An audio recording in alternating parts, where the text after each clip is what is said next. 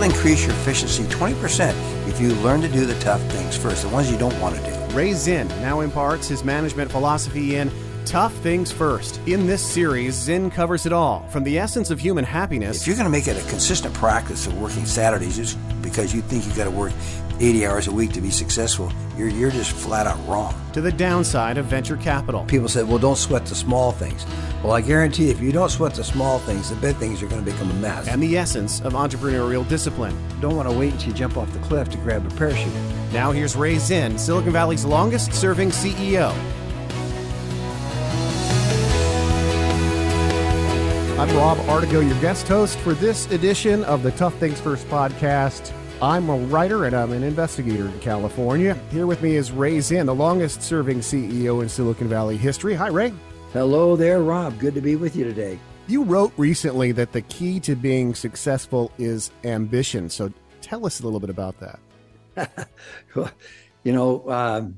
It takes ambition or a passion to be successful. And if you're passionate about something, then you'll be ambitious. And so they're kind of tied together.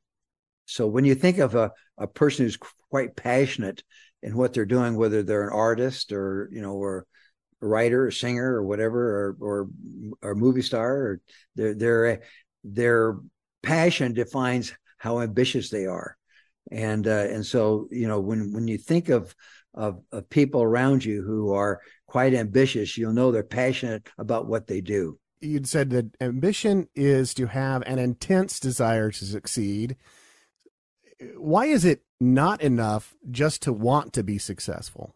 Well, because, when you think of a person who is not ambitious, that means their heart is not in what they're doing. They don't have that resolute loyalty to their goal or task that they're doing.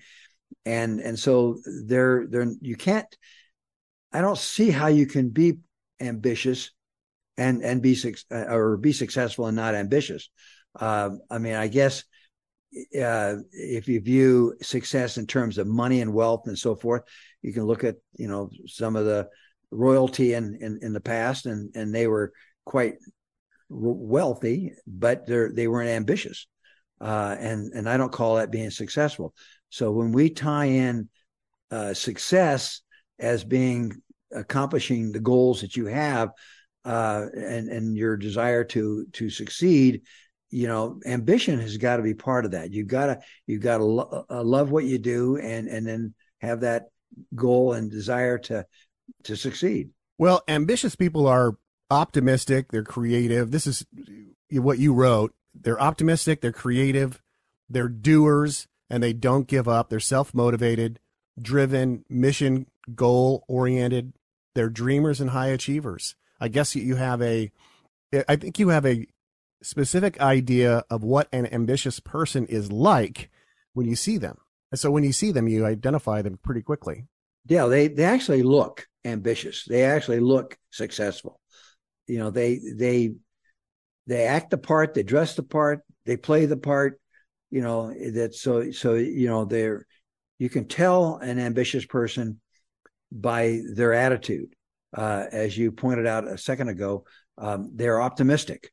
They have a view that they can do it. They don't look at things as being impossible or improbable. They look at it as being possible and the ability to get it done. They don't say, "Oh, well, I guess this is too difficult or too challenging, or you're not going to make it happen." And so they're not negative; they're positive as individuals. Well, going back to that list, how about telling us a little bit about being self-motivated? Yeah. So, there's two kinds of motivation. There's induced motivation and there's self-motivation. So, if somebody holds a gun to your head and says, "Here, give me your gold," or give me your wallet, that's induced motivation. Internal motivation or self-motivation is where you are driven from within. In other words, your goal your success comes from within, not because somebody else has induced you or forced you to do something. So that's what I mean by, induced motivation versus self-motivation. Well, I keep looking at the society around us right now in the U.S., and I wonder if there isn't a waning sense of ambition amongst our young people. Well, they blame COVID on that because they've been at home, they've been locked themselves in a room, they didn't relate to others, they avoided working with other people. And so it became a habit. A good habit takes a while to establish. A bad habit, you can almost do it within hours. You can establish a bad habit. Whether it be drugs or so forth. You can induce yourself into a bad habit very, very quickly. It takes longer to self-motivate yourself into a good habit. And so, we blame COVID. I hate to think of it because I obviously was involved running my company during COVID, and I just had to keep my head down and keep moving. I didn't lock myself in my room. I didn't shut myself from contacting others. I was careful and so forth and respectful, but I didn't give up. I didn't quit as you would. That's that self-quitting as we talk about, where we just induce ourselves to quit because of some external factor like COVID. Yeah, if being ambitious is a good habit to get into, can we foster that and grow it in a way that helps us get out of the rut if we're in one of those post-COVID stagnant periods where we're not really feeling ambitious, still want to succeed, but we don't feel ambitious to actually be self-motivated and driven and go out there and be a doer? Exactly. When you're thinking about, if you have that self or the internal drive, as they say, to accomplish something, recognize when you're in a bad habit. If you sit back and think about what you're doing and saying that's not a good habit, then you want to change it. Bad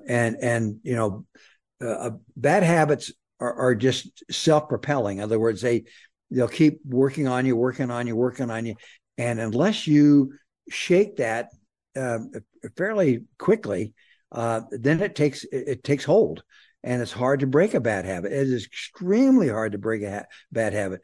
It's interesting that it's easy to break a good habit, but not at all easy to break a bad habit. Bad habits are extremely difficult to break. So you have to have that self-awareness. You have to sit back and on a daily basis and evaluate where you are, how you're doing, and if you don't feel that you're accomplishing something good, then it's probably a bad habit that's taken hold. Well, your book, Tough Things First, talks about this.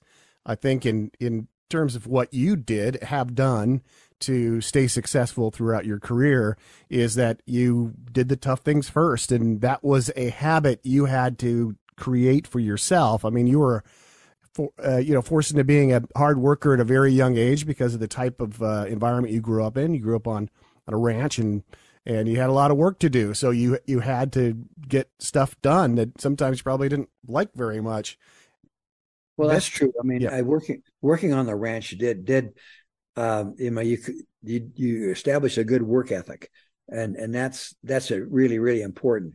Whether it be in school, whether it be at work or play or whatever, you want to have a good work ethic, and that is in everything you do, whether it be in the way you eat, your sleep habits, your work habits, your play habits, your relationship with others. All those are habitual, and you will either develop them good or you're going to develop them bad. And so, as I pointed out earlier, it's very easy to break a good habit, but very, very difficult to break a bad habit. Well, join the conversation at toughthingsfirst.com.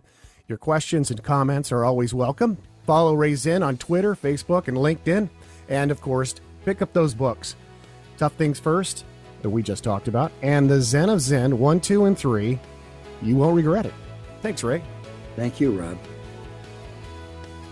You've been listening to Tough Things First, candid talk with Silicon Valley's longest-serving CEO, Ray Zinn.